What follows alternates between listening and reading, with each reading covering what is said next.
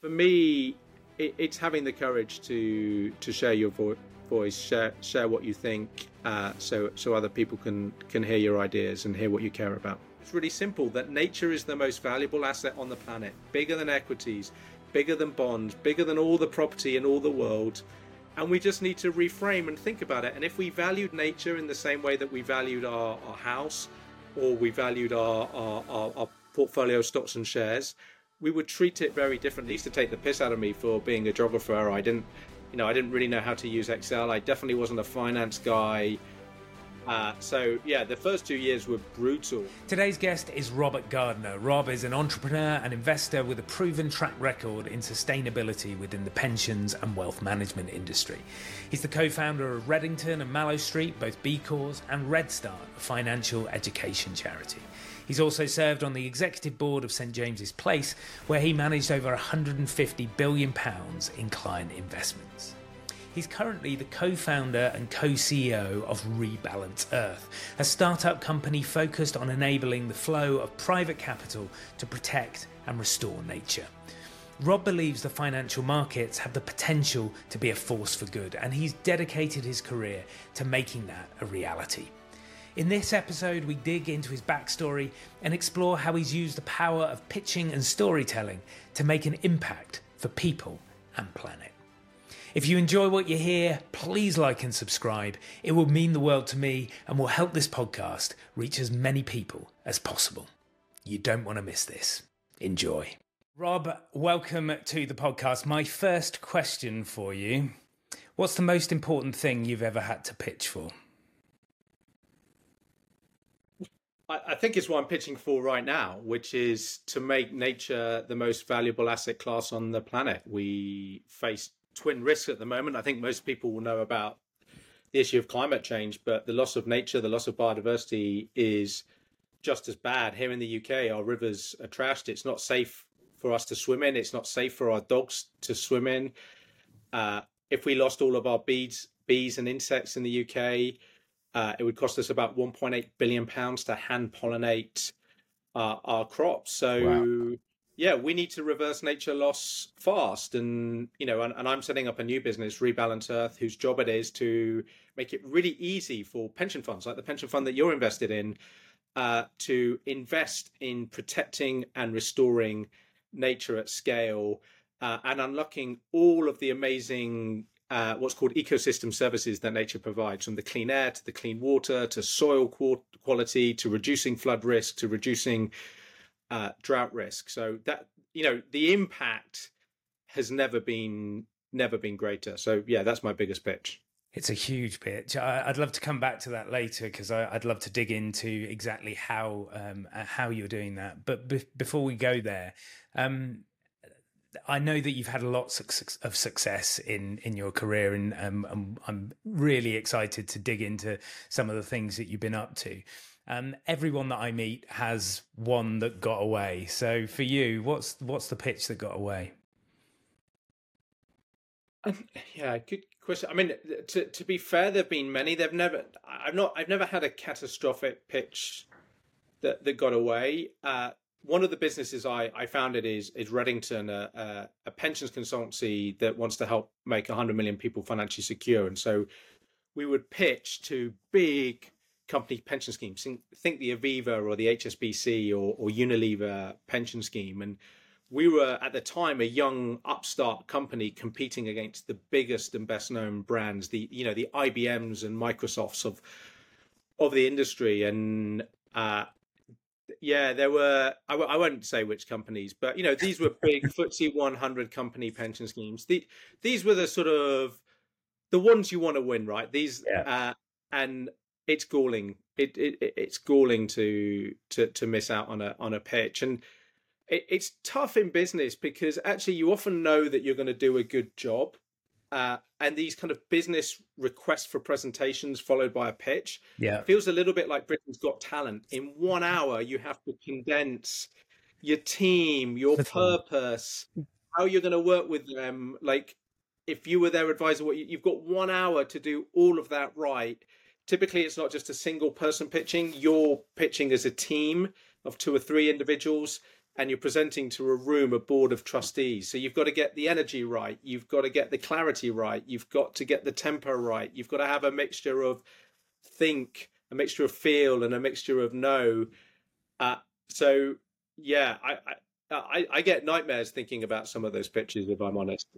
I mean, how have you learned to kind of bounce back from those things? Because you're so right. Whatever industry you're in, that always happens. You think, oh, this is the perfect fit. There's no question that we are the right people to do this job, and all of a sudden, people go in a different direction. So how have you kind of built your resilience around those sorts of situations?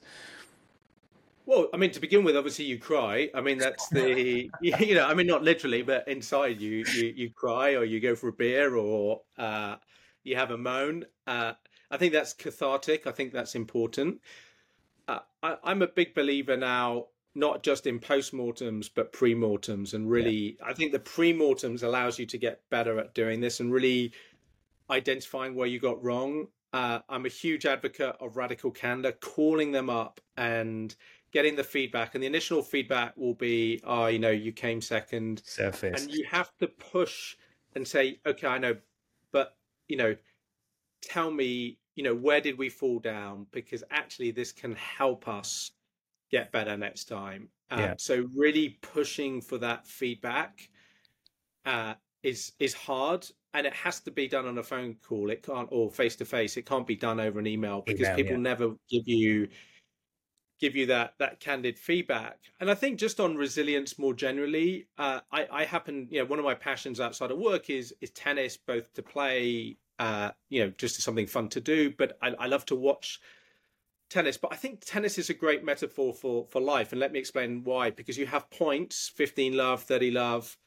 40-15, and then a game. And you can win or lose a point, and then you come back a game. You can win or lose a game, but you can come back and win the set. You then hmm, have to, let's think, and I'm now talking about grandmaster tennis, Grand Slam tennis, Djokovic, Nadal, Federer. You've then got to win the set.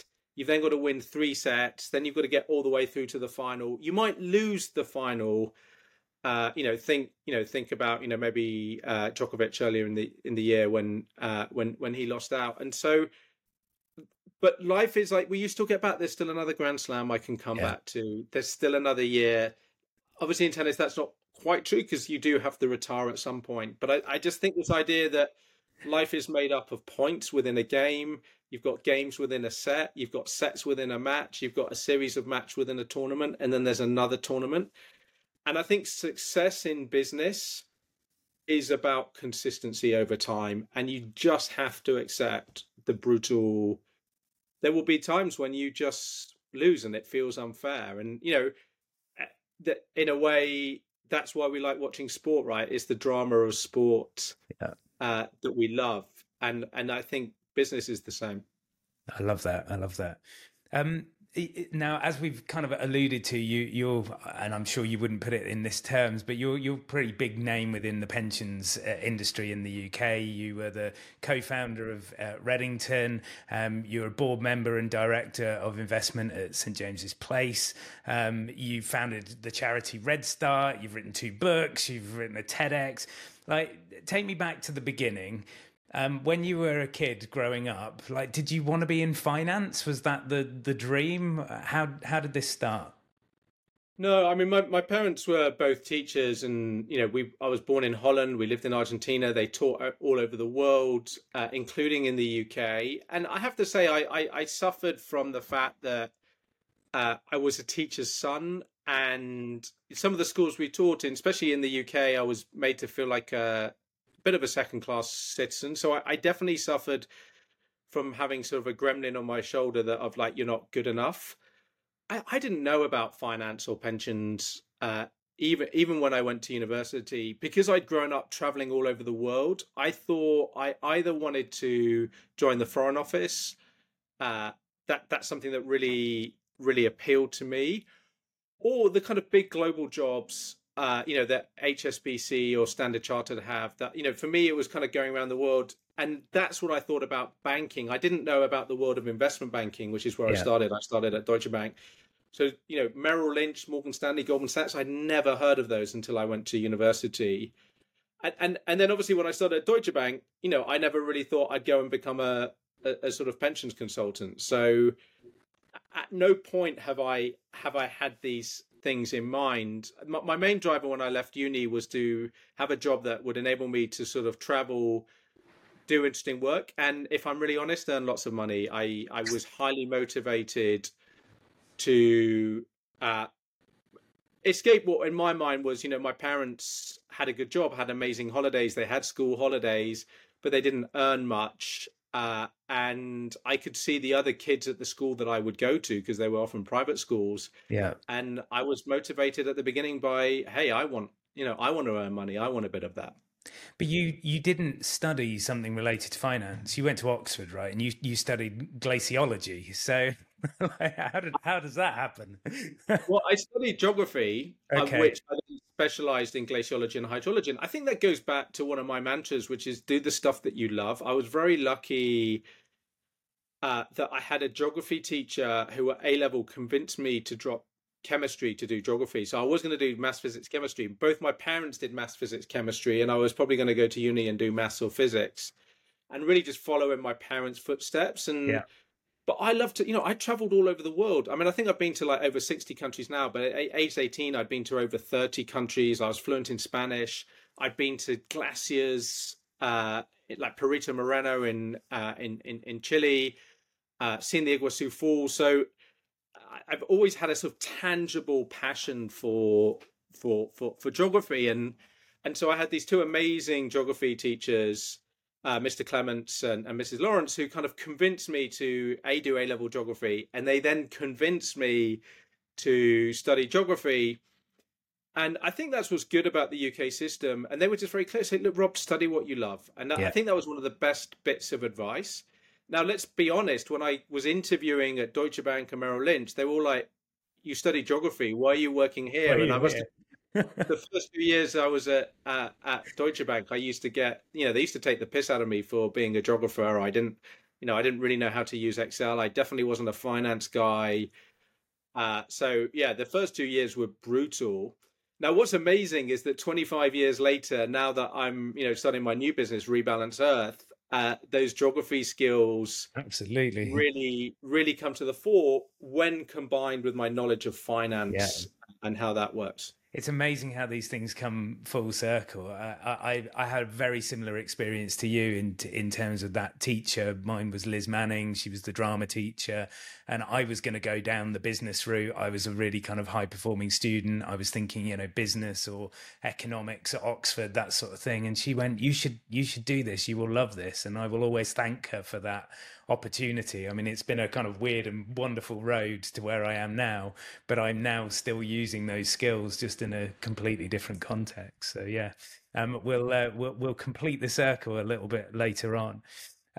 So you were at Deutsche Bank, then Merrill Lynch, and then in 2006 you decided to break away and found Reddington.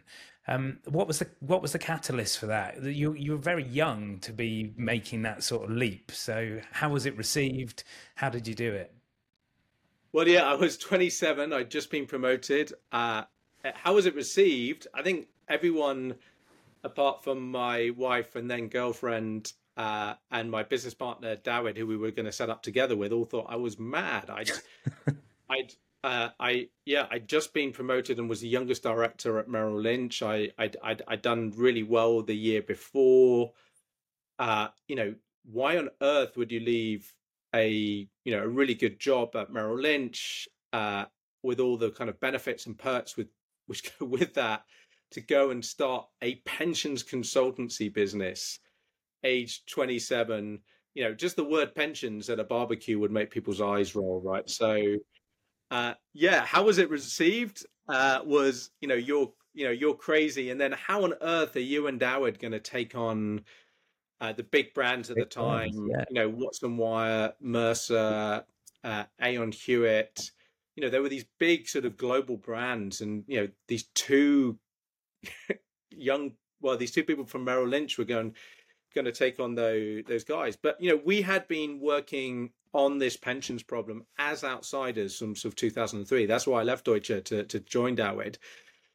And actually, when we set up Reddington, we wrote in our business plan we wanted to do to pensions what Jamie Oliver had done to school food. He literally changed the game, changed the way schools thought about.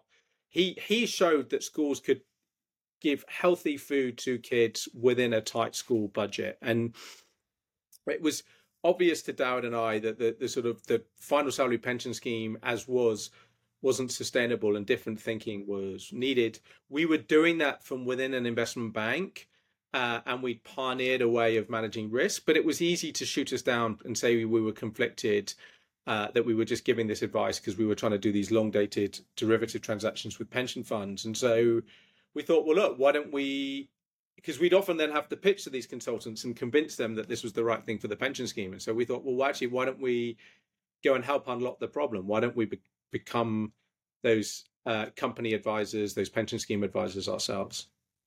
So in those early days, what did the business look like? Was it you and Dawid in a rented office somewhere? Like how did you punch above your weight in what is a very kind of traditional industry, I suppose? We used to work out of Dawid's attic up in North, and we used to work out of my spare bedroom in Islington. I remember, my bed in the flat, there wasn't enough room for a desk and a chair on my bed. So basically I used to sit on my bed and then on the desk. There was no space for a chair. And we'd often be working on a PowerPoint at 2, 3, 4 in the morning. We'd be Skyping each other backwards and forwards during the middle of the night. And then Kinko Print has this sort of 24/7 service, and we'd like send it to the Kinko Print and then go and pick it up at like 8 a.m. and then go to the kind of client meeting with the pitch. It was still warm, like the bake off. It was as we were walking into the meeting. So you've had Dan Priestley on the show, and actually I've been part of Dan's program course, but he talks about hustle muscle, and I love it. It's a pure hustle muscle. There's this saying which I love, which is people only care about what you think when they know you care. And it was crystal clear, anyone who met Dawid and me, that we really cared. We really wanted to make a difference. And actually, I think people look and go, chapeau, you both quit well-paid jobs to go all in on this problem. You're having skin in the game, even if people never verbally acknowledge it. I think at a subconscious level, people recognize that you've quit the safety of a job, to go all in, and you're doing it authentically with purpose. So how did you grow things? Who were the first hires within the business? What roles were you looking to fill? Well, we were very lucky. Our first client was the Royal Mail, and I'm forever grateful to Frank Chanella, the finance director there at the time, who hired us, and also the sort of pensions manager Dinesh Visavadia, who I'm still in contact with today. He's now an independent trustee. But I think it's extremely risky for someone like Frank to hire a Reddington when he could have hired one of the other firms. We were when we set up Reddington was before venture capital and fundraising. That business was customer funded, so we won a client and we used that money and we recycled it. I mean, Dowd and I didn't pay ourselves for 2.5 years. And we hired and built out a team. In the beginning, there was Stuart Dillon, our CTO, and there was Angela, who was our kind of COO.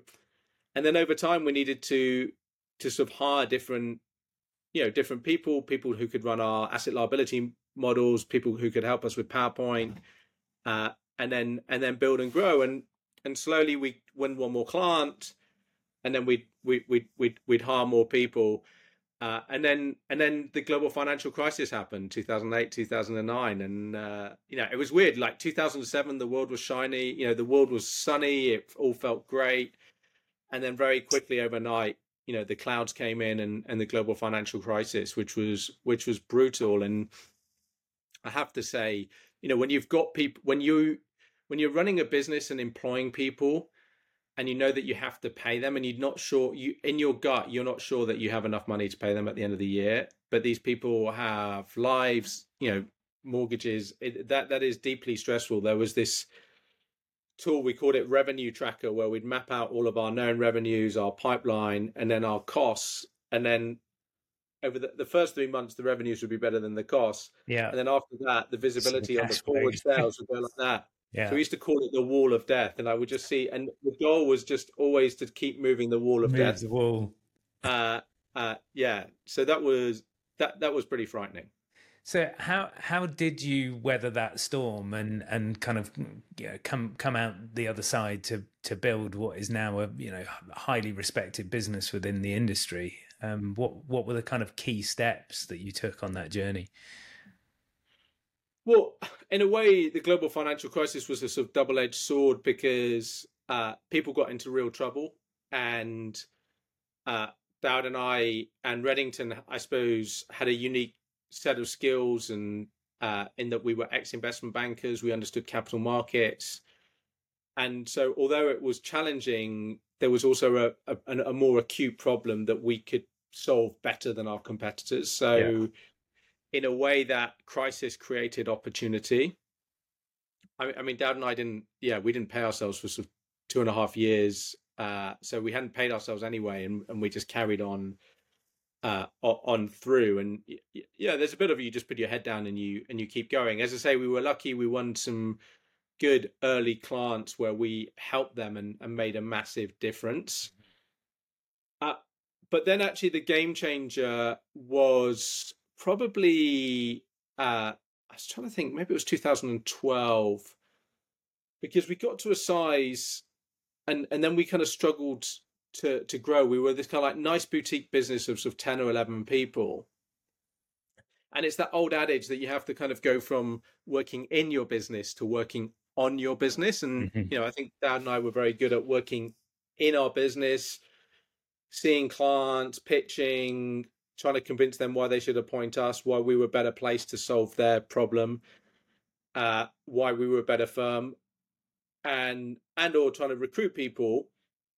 But I remember, because it was my birthday. It was October 2012. I went on one of these sort of Dan Priestley courses, campaigns, and he was on one of your earlier podcasts.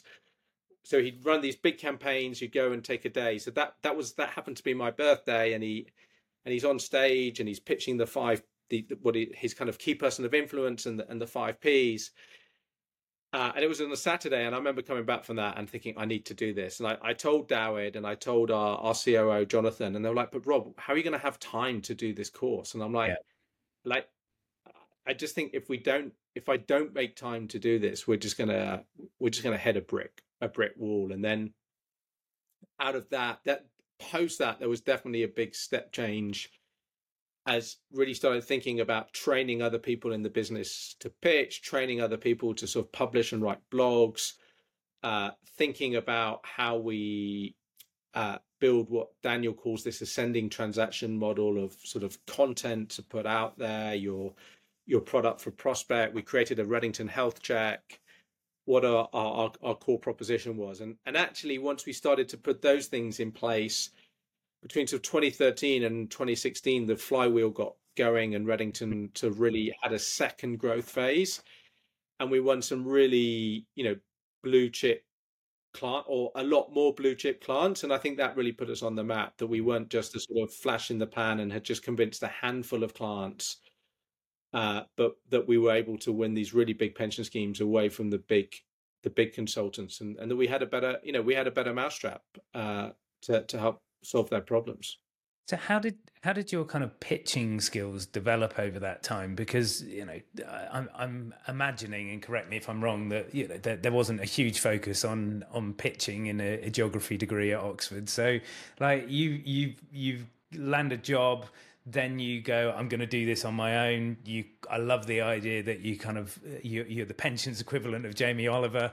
But then how did you develop and grow that? And as you say, train other people to be able to take it on and share it with the world. So if you know I'm very lucky because I was hired by Dawid Kanotiahulu at Merrill Lynch, and he is a master of presentations, of public speaking. He has an incredible voice. I'd really encourage listeners to just look up his name, Dawid Kanotiahulu, on Spotify or on YouTube. Different from the way that I was taught. So very much a kind of classically trained public speaker in the kind of Greek sense that you need to kind of have logic, you need to have sort of passion, you need to have emotion. But he's a barrister by training, so no ums, no ahs. He's got this deep gravelly voice. Think James Earl Jones. So he's just a pleasure to listen to. And at Merrill Lynch, we were trying to shift people's mindset and saying there is a different way of thinking about your pension. And before blogging, he used to write this sort of Red Alpha newsletter, and he'd tell these analogies. We'd constantly be working on our PowerPoint pitch, but we'd kind of interweave it with stories. And one of the best analogies that he would use was Only Fools and Horses, the TV show. Yeah. I don't know if you remember the episode, but they're doing some DIY and there's some chandeliers and they need to take down the chandelier. And they're both underneath with the tarpaulin under the under the roof, under the chandelier, and they're looking up. And I think it's Uncle Albert is upstairs and sort of undoing it and tapping it. It's like, come on, what's happening? What's happening? And then suddenly, he taps it and it falls and it crashes. And then obviously it zooms out and there was another chandelier and they lined it up. And the reason we would share that, it would, it's a genius comedy sketch moment. But the analogy we were trying to make was that up until that moment, pension fund trustees, their advisors had all been focused on the assets and hadn't been thinking about the liabilities. The liabilities were going up and up and up and up and up. And if you weren't careful, if you kept your eye off it, eventually, those liabilities would cause a big problem for you. So that metaphor then allowed us to explain why you needed to move beyond assets to asset and liability management. The early tagline for Reddington was the destination for asset and liability management. So my so what is that Dawid was always superb on the stage, was good at putting out content in a pre sort of Twitter blogging world. And I would just watch and listen and develop my own version. I don't, we're very different. Mm-hmm. But I think one of the most important things is passion. I think I'm a very passionate speaker, and I think I always had that, and I've always been authentic. So I'm good at selling what I care about. If you ask me to sell something, take football. I don't watch football. I don't follow football, apart from Wrexham now, but that's for different reasons. I couldn't, because it wouldn't be authentic. It's not something I'm passionate about. Just as a digression, when I was at Deutsche Bank, I moved roles and I was covering the UK Bundesarties, and this sales guy handed over to me and said, look, here's an Excel sheet with all of your clients, and it's hooked up to this tool called Bloomberg, and I've got what football team they support, and it pulls in all of their scores. So when you call them up, you can say, hey, Dominic, and talk about the game. And I was like, I'm not going to do that. I don't care about football. I'm not going to pretend to care about something. So I suppose I had some intuition that I didn't have. I happened to work with Dawid, who was incredible. And then the next stage, so we were naturally pitching. So when I heard Daniel talk about his 5 Ps, I was like, we're actually doing this. But all of a sudden, Daniel gave a structure and a kind of why it worked, which meant I could double down. Mm-hmm. And then I joined. And at the time, his sort of pitch coach was a guy called Mike Harris, who founded... he literally convinced HSBC to set up First Direct, the first telephone bank. He convinced Prudential to give him money to set up Egg. And actually, as a result of doing that course, I then went on to do Mike Harris's iconic Shift course, where he doubles down on mastering the pitch. So between 2012 and 2014, between Daniel and Mike really understood the importance of pitching and thinking about structuring it and investing the time in getting that right, practicing it myself. and finessing it and not following it exactly right, because I think you need to take these tools and make them work for you. Absolutely, yeah. But then the game changer was starting to try and teach people at Reddington these skills as well, because obviously that's where the operational leverage comes as you grow. Mm-hmm. So you talked about passion there quite a lot, and one of the things that you are passionate about is financial education. So you set up Red Start as a charity whilst you were at Reddington.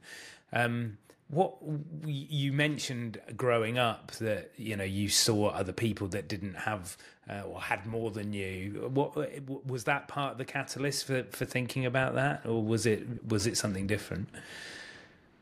It's probably a mixture of things. So in addition to not having as much as some of the other kids, when we lived in Argentina, inflation was sky high. It was 30% a month. Prices changed every day. And so I was acutely aware of how hard my parents had to work just to keep hold of what they earned. We would change the money up. At the age of 7, I knew the exchange rate of the US dollar to every currency in South America. When I went to university, I used to budget and save, and then suddenly I met all these people who were just like clueless about money. I thought everyone knew this. And and I was earning, and I was, earning money at uni to kind of pay for my nights out and pay for my holidays. So I always had that sort of, hey, I seem to have a good understanding of the basics of money, and it's not something that is generally well understood. At Reddington, it was really 3 drivers. One was in 2012 was the end of these final salary pension funds called defined benefits and move to what's called defined contribution. And the danger with that is that to many people, they don't really know the difference. And so you might think, oh, I've got a pension and my mum or dad or my granddad had a pension and that was really good. The two are not the same. They will have very different outcomes. And I was like, this feels unfair. And the problem with defined contribution is all the onus and responsibility is on you. So the shift in responsibility from your company or the government looking after you in old age financially to you having to do it, no one really got the memo. And just to clarify for people listening, a final salary pension scheme means that you get a percentage of your final salary when you retire, whereas the defined benefit means that you are putting in a certain amount a month and building up a pot, but then you draw down on that pot, and what's in the pot is what you get back. Yeah.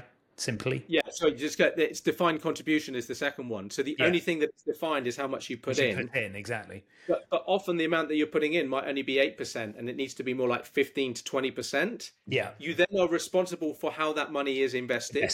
Yeah.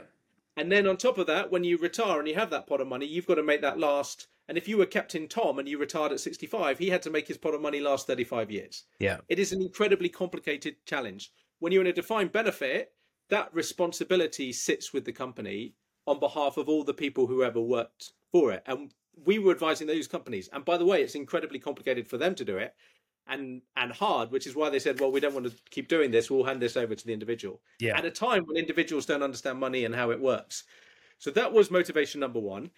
Motivation number 2 was back then this thing called CSR, and CSR has evolved, but corporate social responsibility was important. And quite often you'd fill out a request for presentation and they'd say, well, what CSR do you do? And I just didn't want to do something that wasn't connected to our business. I wanted to do something that was, and I didn't want to go and like just paint fences or do something cliche. And I was like, well, actually, I wanted to do something connected with our business. So what if we could go and teach kids about money? Because it's really important. And actually, there was a secondary benefit. If you can teach kids about money and you can engage them, it also helps with your pitching skills. So actually, there was a double whammy. Yeah, the hardest audience you'll ever face. A group of 13-year-olds. They're going to like heckle you. Yeah. And it forces clarity. It forces you to be engaging. And the third reason was, I think quite often entrepreneurs have this narrative that I'll work really, really, really hard and then I'll be really successful and then I'll give back. Right. I just don't buy into that narrative. I think, giving back isn't about giving money. It's about giving what you know, who you know, bringing all the skills that you have, all the capital that you have, which isn't just financial capital, it's social capital, it's intellectual capital.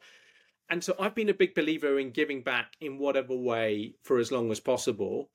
And so for me, Red Start, which is now, as I say, was founded in 2012, uh, for me personally is giving back with impact, and it's something that's incredibly important for me. And Red Start now is one of the largest financial education charities in the UK. We're working with over 35 schools, some of the poorest, and we're doing the world's first longitudinal study to evidence that financial education can work at primary school. So we're working from kids aged 5 through to kids aged 11. We're working with King's College Policy Institute to do this longitudinal study, and we've had our first year of results back. And already we're seeing the impact not just on the kids, but on the parents. And by the way, these are with some of the poorest schools in the UK. And our goal is, hopefully by 2030, when we convince the Department of Education to do this, we'll wrap up the charity because we will have changed the game. And to put that in context, there were 4.7 million kids at primary school. So just imagine if we can equip them with those life skills, help them avoid getting into a life of indebtedness, and help them feel more confident about making decisions about money, which have a byproduct, because actually often people have mental health issues to do with the fact that they feel ill-equipped. So I am, the thing I am proudest of is Red Start and the impact that we've had already. We've probably reached over 45,000 kids, but the impact that we will have, in the next decade is just incredible. I think that idea of capturing people young is so important. I mean, so your first book, Save Your Acorns, is a children's book, and I've read that to my daughter. There you go, and she's 9 now. I think I started reading it to her a couple of years ago, and she really loved the story.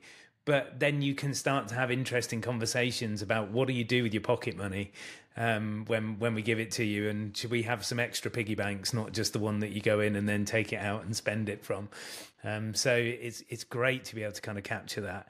What was having your own family a kind of a catalyst for writing the book? Yeah, so one of the second P is publish in Dan's framework. So it's this idea about authority. I've written a book which I've never published back in 2012, but it was when my first daughter was born. You know what it's like. You've got the sleep regime. I think I was reading a lot of Miffy, which was just and a lot of Peppa Pig. Some people love Peppa Pig. It didn't work for me. I mean, both my girls loved it, but I thought, actually, why don't I write a book? And I went out and I thought, what is the best children's book out there? And it's The Gruffalo. So the page count and the word count of this book is almost identical to The Gruffalo. So the first thing I did is I studied, well, what are all the kids books that are the most popular for that age group, for 4 to 6? That was my target audience. And I think it took me 17 drafts. It's only 850 words, but then actually the magic of the book is the illustrations and bringing it together. And actually the real audience isn't the kids, it's the parents and it's the grandparents. And that book's now been translated into Spanish, into Cantonese. I think I've sold about 5,000 copies, but I've given over 10,000 copies, and we're about to give 3,000 copies of the book to the primary schools that we're working with as part of Red Start. Amazing. Is freedom a natural kind of follow on to the adult readers of that book? So if I'm reading Acorns to my kids, then I can pick up freedom, and that's going to give me the kind of framework that sits behind it. Yeah, so for context, this is my second book, which I published this year in 2023. It was actually a lockdown project. If we remember back to 2020, everyone was baking bread or learning to play a musical instrument. And I thought, okay, now is the time to write that book. And so one of the principles of Save Your Acorns was, can I teach kids about earning money, collecting acorns, keeping money, they keep 2 out of 10, and growing money, they plant the acorns and they grow into trees. Well, actually, freedom is the key to financial freedom, is how to earn it, how to keep it, and how to grow it. And it's really stories of my life, whether it's in Argentina collecting Coca-Cola bottles, it's stories, real life anecdotes of people who I've worked with who paid off their debt and bought a house, or who during lockdown got a pay rise and topped up their pension, or stories of famous people, uh, like Michael Jordan, or Shaquille O'Neal, who, when he got paid his first $1 million paycheck, literally spent it in one day. He went to the Mercedes garage, bought himself a new car, came back. His dad said, "Hey, dude, where's my car?" And so he went back and bought another car. And then when he got back, his mum was like, "Well, that's great, but where's my car?" And he went back. So he bought three Mercedes in less than 24 hours, bought a couple of new suits, bought some jewelry, and had spent $1 million. What he forgot is that he'd been paid that $1 million pre-tax. Tax, Uh, yeah, ouch. and uh, and so he was very lucky because his accountant basically gave him some radical candor and got him to take out $100 bill, and he ripped it in half, and then he ripped it in half again, and he said, "This bit spend, this bit use for this, and this bit keep." Now, unfortunately, many basketball players, many NFL players just don't get that advice and they literally end up bankrupt once they stop earning money. And so what I wanted to do was break this sort of idea that the more you earn, that the key to financial freedom was about earning more money. Yeah. It's about mastering the combination of earn it, keep it, and grow it. And it's told through stories. And actually, someone just literally said, "Oh, actually, I gave it to my 15-year-old nephew and he loved it. I wasn't even written for 15-year-olds. My target audience is sort of young professionals aged, let's say, 18 to 45, earning between 30K and 150K. So it's not aimed at the big earners, the wealthy. It's aimed at a young professional who's working in a law firm, an accountancy. He's got a good job, but is suddenly going to get faced with a mortgage, or what about my workplace pension? What about ISAs? What should I do with it? And actually, again, I've given 500 copies of this to all of the teachers at all the schools that we work. And It's actually the younger teachers, it's the sort of 25 and under teachers who've come back and have been like, "Oh, wow, this is brilliant. I didn't know. I've started putting £5, I've started putting £5 a week into my pension." And you just have to start slowly, slowly. I'm always kind of inspired by the stories that you hear of people that are basically financially free by the time that they're 28, because since they did their paper round they were just putting that money aside and living really frugally, and then all of a sudden they find that they've got a pot with £1 million in it, and that they can live off the interest. It's it's a completely different way of looking at cash, and I don't think we are taught that in our schools and it's wonderful that you're going out there and making that happen. People and planet have been a big kind of theme of this conversation, and they seem to be kind of at the heart of everything that you do. You mentioned Rebalance Earth right at the beginning, so let's go back there now. You stepped back from Reddington, you went into St James's Place, and now you've decided, which is kind of entrepreneurial madness maybe, to do it all again and start from the beginning. So what have you done differently this time, having had those previous experiences? Well, it's not that I've done differently. It's just that I've been able to now do the stuff that probably took me 6 or 7 years to learn. So if you think about it, I set up Reddington in 2006, and then I didn't do Daniel's course until 2012. I then did Mike Harris's course. I also worked with another person, Nick Ritson Sherlaws, and I suppose it's, you fast forward, and then now all of a sudden you've just got a bank of frameworks and tools that you can use and you can deploy. I think it's interesting because, again, just this week someone referred to a talk I gave a year ago where I'm on stage, and it's on YouTube, and there's a link on our website. It is the power of that pitch, and it's the power of putting it on YouTube, that even a year later someone was just sort of like Googling me and said, "I saw you give that talk where you talk about the elephants and you're talking about the United Nations Sustainable Development Goals." And that's the power. And I think, what I've been doing is pitching. but getting feedback. If I'm honest, when I quit my job last year, I just knew there was a huge problem. I didn't know what the solution is. So I've been very much in sort of product market fit, sorry.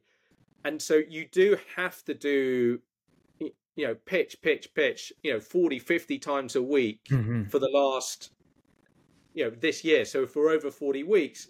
And the whole time you're finessing what works, what language, the sequence, what part of it doesn't work. How do I vary it depending on whether I'm talking to a pension fund or whether I'm talking to a company that might buy that sort of offset agreement, or whether I'm talking to a charity like the National Trust or RSPB, or I'm talking to a government organization like DEFRA. So understanding that is key. But yeah, now I get the opportunity to apply everything that I've learned over the last 17 years in one go.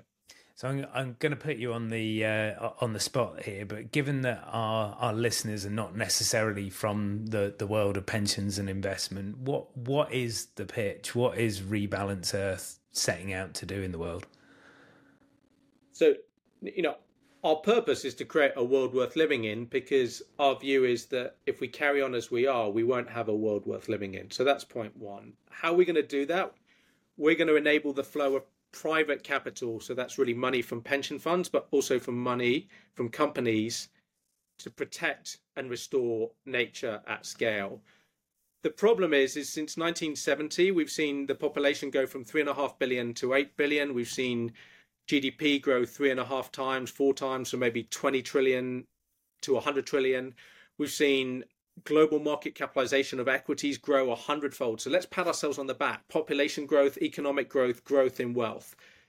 But we have done this at the very expense of nature. We have depleted all of our resources. In that same time period, we have lost 70% of our wildlife, our flora and fauna. The glacier that I studied on 25 years ago, Findellen Glacier in Switzerland, has all but disappeared.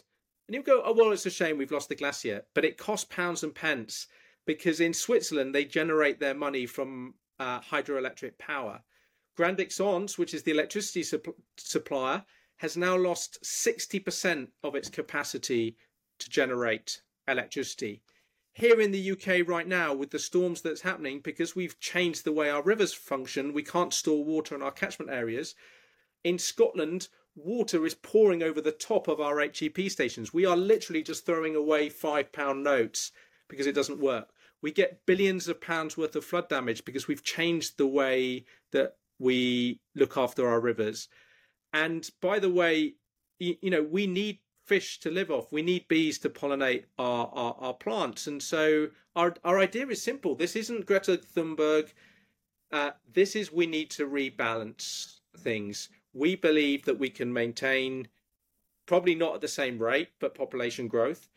The economy has to keep growing, because I don't think people will sign up to degrowth. For that to happen, 3 things need to happen. We need to protect our land and oceans. Luckily, the politicians around the world are doing this. We've got a high seas treaty. That just halts the damage that we're doing. The second thing is, on the remaining 70% of the planet, we need to reduce the footprint, the negative footprint that all of us have on planet Earth. And so that means a rapid transition to a circular economy. So that means hopefully everything that we buy in the future is made from reused and recycled materials. Firms like Patagonia and Apple are on this journey, but everything we need to do needs to go on this. We need to stop single-use plastics. By the way, when we go on this journey, it isn't necessarily bad for the profitability of our businesses.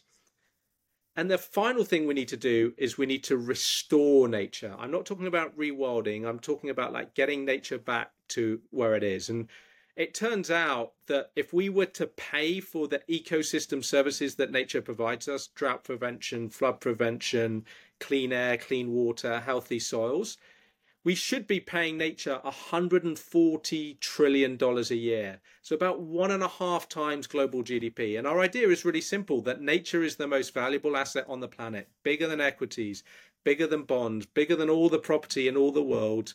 And we just need to reframe and think about it. And if we valued nature in the same way that we valued our house or we valued our portfolio stocks and shares, we would treat it very differently. We certainly wouldn't be destroying it and taking for granted. And actually, we'd understand that for the last 3.5 billion years, we've been on this freemium model of nature as a service. And now we need to start paying for nature as a service to do that. And our goal at Rebalance Earth is to do that. And guess what? The amazing thing is that when we do that, we're going to create new jobs for people. We're going to improve people's health and well-being, because it actually, at the end of the day, it begins and ends with people. And so I'm super excited about the opportunity to rebalance the way we work as people, as economy, and as planet. And actually, for me, success is showcasing that it can be done. It doesn't just have to be a conceptual idea. We can take our rivers, we can re-wriggle them, we can restore it, we can reduce drought risk, we can reduce flood risk, we can get insects back, we can get salmon back, we can get trout back, we can get birds back. We improve the health of our soils, and we have wonderful places to go and walk our dogs and spend time with our families. And our dogs can now swim in the sea and not get sick. In fact, we can swim in the rivers and not get sick. Who doesn't want a world worth living in? Sounds absolutely brilliant, and I wish you a huge amount of success with that. I'm looking forward to following that journey. Rob, I could chat all day, but I'm going to bring things to a close. And my final question for you is, if you could go back and give that young man in Argentina one piece of advice, what would that be? You know what? I wouldn't. The experience was amazing. I think, if one of the things is be curious, and growing up in Argentina, thanks to my parents, we've got to travel all over. There's that curiosity. It also meant that we got to see some of the richest people in South America, but also, the 99% extremely poor. And I think that's extremely, extremely grounding. I think if I was to maybe advise myself a little bit older, if I may, I think it's take risks, put your neck out there, stand up on stage. One of the songs I listen to kind of get me in the mood before a big on stage pitch is Read All About It by Emily Sandy. And I know it's probably a bit cheesy and a bit cliche, but for me, it's having the courage to share your voice, share what you think, so other people can hear your ideas and hear what you care about. Brilliant. Rob, thank you very much for joining me on the podcast. Thanks for listening to the Why Life's a Pitch podcast. If you'd like to improve the way you pitch and communicate, I'm giving away a special gift to all my listeners. We've developed the Pitching with Impact scorecard to help you benchmark your pitch performance in 6 key areas. It will take you less than 5 minutes to complete, and you'll receive a detailed, personalised report packed full of insights and ideas to help you improve and grow. Just head over to dominiccolenso.com/scorecard to get started.